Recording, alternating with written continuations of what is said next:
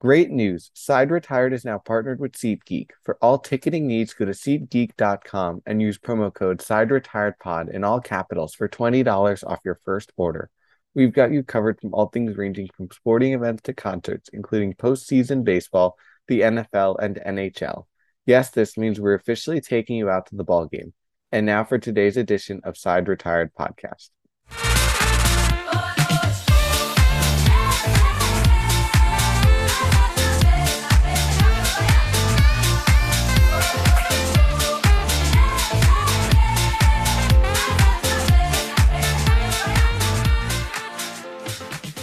Well, for at least the next 24 hours, the positive vibes have returned to the Side Retired podcast. It is Dylan, as always, joined by Jack Steppenbeck. And well, we've got ourselves a game five. I know the three other series ended in handed fashion, with the Phillies advancing, the Astros advancing, as well as the San Diego Padres advancing. If you want to hear our thoughts on the Phillies and the Astros advancing, that is in yesterday's episode right below this one.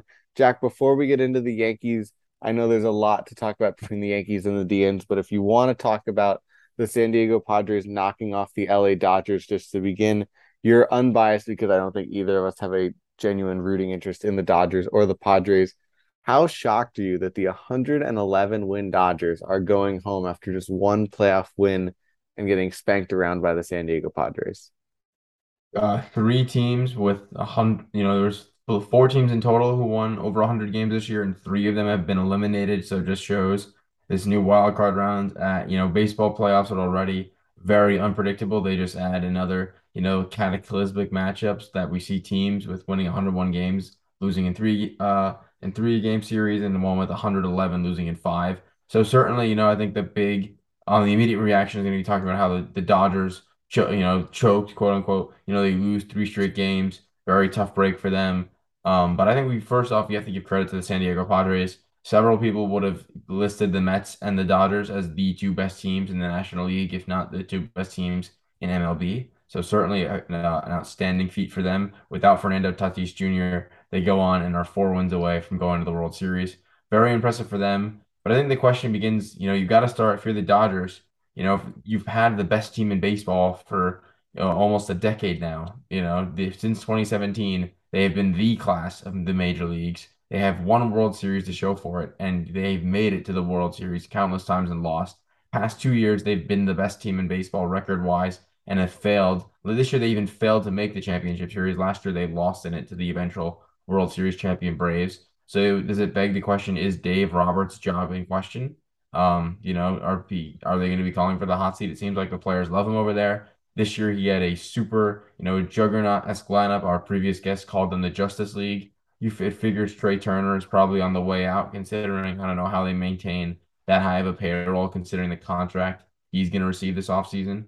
But certainly, a disappointing loss to Dodgers fans, considering how much they dominated the Padres. I think it's synopsis with their ace of this time frame, Clayton Kershaw, known for historically good regular season dominance and collapse in the postseason. That's very fitting with how the Dodgers have played. Baseball's a cruel game. I don't think the Dodgers there are maybe they're nervous or anything. It's more so just like a reflection on baseball. The best team doesn't always win. The Dodgers were the best team this year by a wide margin, best run differential since 1939. But baseball, the best team doesn't always win, and it shows it this year. We'll see how the best front office in baseball reacts.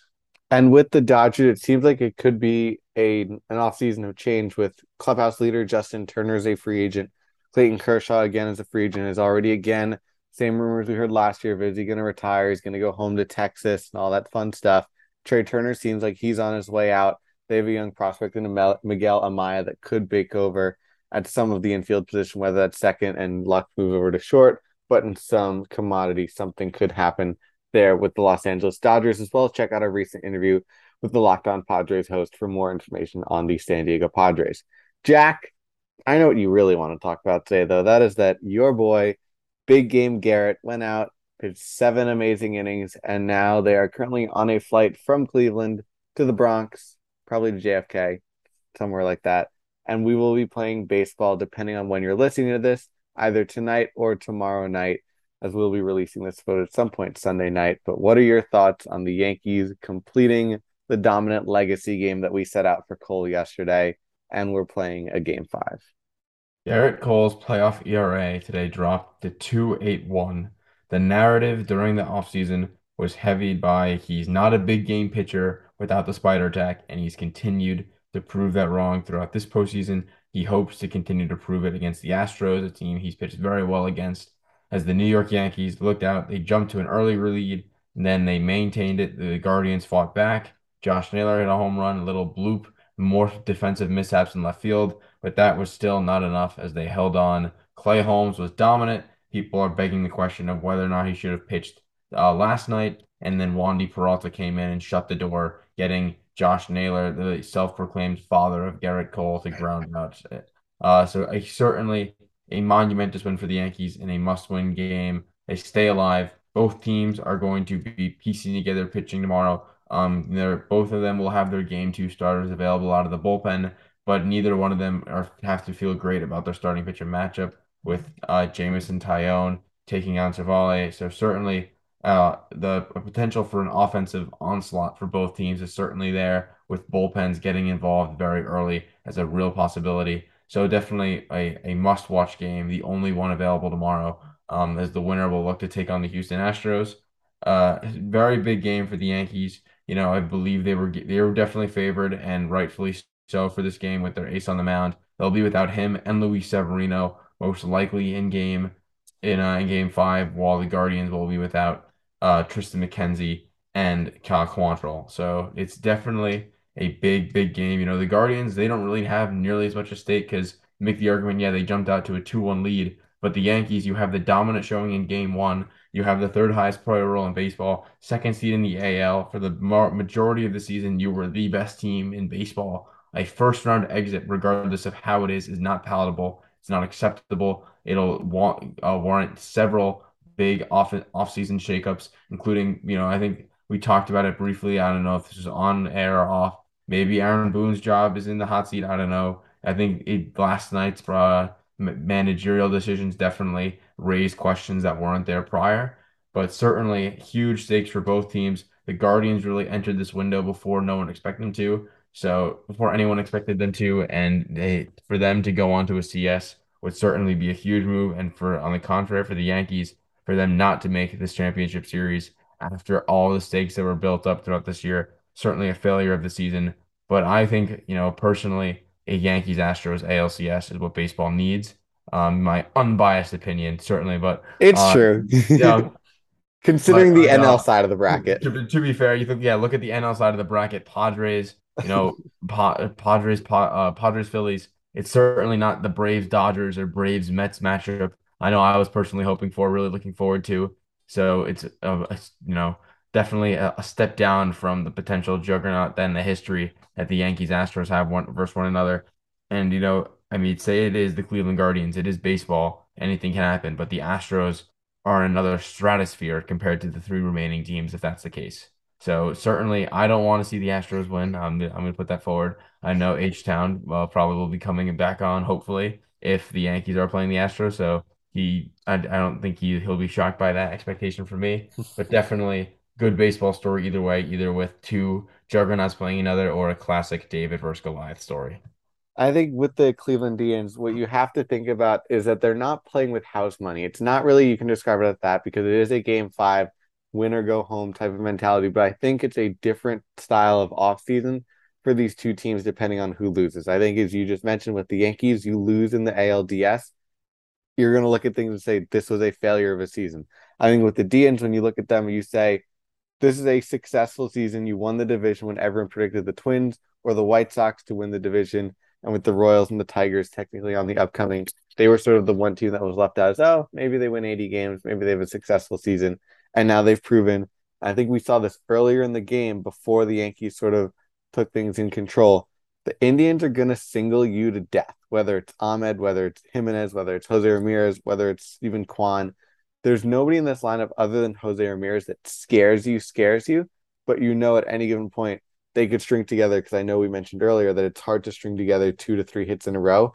This is the team that can do that from top to bottom in their order, maybe except for Austin Hedges, but everyone 1 through 8 has the legit possibility of getting a single. and eventually a couple of them fall in, as we saw today with Aaron Hicks, which does, I will ask that one quick question to you after we killed Isaiah Kiner Falefa yesterday. And it seems like the Yankees are committed to Oswaldo Cabrera playing shortstop again in game 5. Is this the right decision? Should Hicks still be starting in left field? Take out consideration Matt Carpenter playing left field because I think that's sort of a whole that would obviously be ideal if you're a Yankee fan, or Stanton playing left and Carpenter DHing, but it seems like they're not 100% on the health of Carpenter or Stanton being out in the outfield. So is Hicks starting in this game 5 the correct choice? I think the priority one had to be getting IKF out of the shortstop position. He was by far your biggest defensive liability in the first three games, and there's a reason why they slotted Oswaldo Cabrera, who was a natural shortstop. I think the ideal situation would be having Cabrera at short or Cabrera in left and Oswald Peraza at short, but Peraza was left off the postseason roster for the division series, so that's not possible barring injury. So having Cabrera slotted at short, I think was very good. He played very well tonight, made some nice plays. He doesn't have the same issues, whether they're mental or just, a lack of physical skills and range that Cabrera had or that IKF had. So definitely a nice performance there from Cabrera.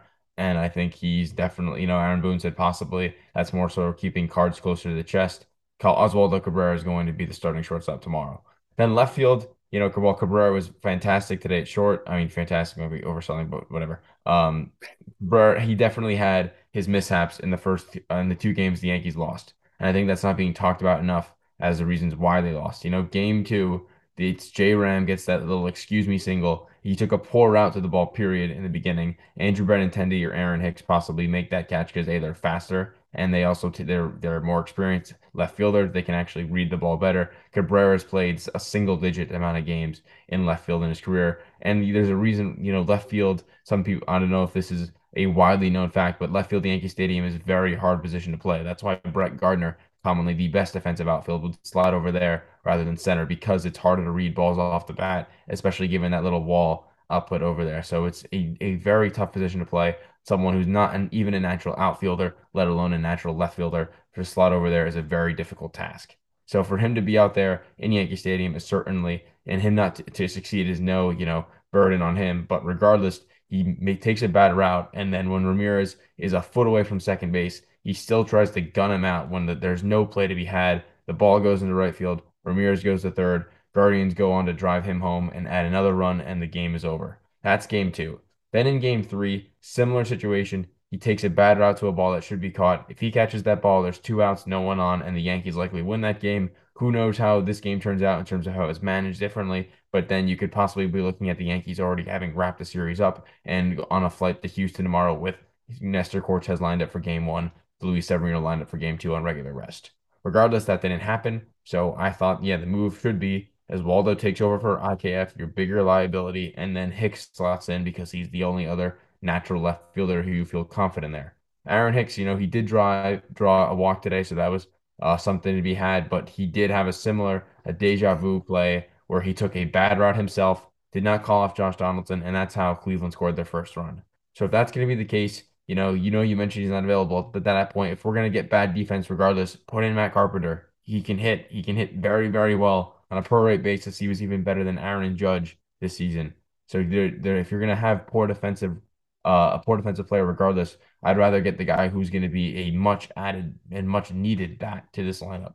I assume it'd be a health thing that they're not staying him out Yeah. there as opposed to. But with that, you asked for my ideal. I guess Hicks is still the answer because you have to have Cabrera at short, Mhm. and you need out of your remaining options. It's Marwin Gonzalez or Hicks. Hicks is certainly a better defender. Or He's Timmy Lowe. faster. What did you say? Or Timmy Lowe. Yeah. Tilo, Tilo, he stays on the bench between with Trevino, Donaldson, Stanton. There's various even Rizzo. Those guys get on late game. You want Castro going on to get Yeah. on, the base run. He can steal a base, and then you have Marwin Gonzalez if he's taking over someone like Rizzo or Donaldson, who could easily slot in there to play their positions. So he's Mhm. got to stay on your bench. And then Hicks, he drew a walk today. That's the one thing he can excel at. Prey, short porch. He's a switch hitter who predominantly hits left from the left side. So maybe he runs into a ball and it sends it into the shortest part of the ballpark tomorrow. So that's something to look forward to. But the main thing, definitely the best available defensive player, while maybe not great. and he also can get on base, draw walks, move out those chains along, gets the bat up for maybe Jose Trevino, for Harrison Bader, depending on where he's hitting, Oswaldo Cabrera, and then get that line over turnip. That is certainly going to be crucial to winning tomorrow. All right, well, time to put our money where our mouth is, and let's talk about our prediction for game five, who you got winning, and we'll also go with your unsung hero or a specific moment that you want to say on here. That way, if it does indeed happen, it'll for sure be on. If you haven't subscribed to any of these, the Twitter, the Instagram, the YouTube, and the TikTok is all at Side Retired Pod on all four accounts. But Jack, your prediction for game five. The Yankees will win tomorrow. That's gonna be my prediction. My unsung hero, I will go with Jonathan Loaisiga. I think pitches multiple innings of relief, comes in with runners on, shuts the door, and then pitches a clean inning to cement the win and for the Yankees to go on to face the Houston Astros in the ALCS. Does Aaron Judge hit a home run? Yes. Of course, I kind of boxed you into that corner. Anything else, or is that those are your two guys? I think Jamison Tyone has a serviceable start. I'm not going to get my expectations too high. I think his like staple start has been six innings, 3 runs. I don't think he'll get that long of a leash, but I think he'll keep them in the ball game. Maybe 5 innings, 1 run from him for the start. That would be that would make me very happy if that's what we're getting out of JMO. Hopefully the offense shows up against the volley. And then on the Guardian side, you have Stephen Kwan, who's going to definitely work counts, try to force him out of the game. And then you have Ramirez, Oscar Robinson, Andres Gimenez. So certainly no shortage of bats. I think having watched this Cleveland game for 4 games, people were talking about how they can't score. And while maybe that might seem true, considering they only scored 2 today, one in game one, 2 runs in the entirety of uh, regular play, and the 6 last night, but 3 of which came in the last inning. So it might not seem that they're a potent offense, but they certainly feel like it given Stephen Kwan having one of, if not the best hit tools in baseball, Jose Ramirez being Jose Ramirez, and then Oscar Robinson. And I saw someone say he's the right-handed Oscar David Ortiz. Gonzalez. Oscar Gonzalez, someone say that he is the right-handed David Ortiz, which if he's that tomorrow, then, that's going to be PTSD for all Yankee fans. I think I will go with there's going to be a benches clearing incident. I don't know if it's going to be Josh Naylor, but I think tensions will be high, especially coming off of, and I can't believe we didn't really talk about this that much, but I guess there will be more on it tomorrow. Josh Naylor walking around the bases saying that Garrett Cole is his son. Well, you kind of lost the game, so you gotta whatever. And it wasn't even a tying home run. They were down 3-1, and that homer just made it 3-2. So definitely interesting timing there on that. Apparently, he's done that in the past to other pitchers, but since it's the first time it's in the playoffs, it's the first time it's on the national stage. But we'd have to do more research to believe that. But I think there will be a benches clearing incident. B, Josh Naylor is going to come up late in this game. Maybe it's against Jonathan Loaisiga, but in a pivotal moment in this game, and whoever wins that at bat, whether it's the Yankee reliever or it's Josh Naylor, that's going to be who wins this game. I also believe, and here's where I'll do my specific prediction, that Owen Miller, right-handed bat, especially if Nestor Cortez is going to be pitching in this game, Lucas Luetge probably gets in this game. Even Wandy Peralta might be available again. I think this is a game where Owen Miller hits his first postseason home run. It's going to happen in a pivotal moment here in game five off of a Yankees left-handed pitcher, but that for Owen Miller. So we've got Jack is going with the Yankees. I'm going with the Dians winning this game. So until the next time, for Dylan, James, and Jack, we will be doing an instant reaction episode. I think it's safe to say following the conclusion of Monday night's game, as well as a couple other fun interviews talking about the other games, previewing the NLCS, the ALCS, and a couple other fun interviews as well that are not pertaining to the MLB playoffs, but still continuing with our fun, learning more about the insides of the baseball industry. So for Dylan, James, and Jack, until the next time, the side is retired.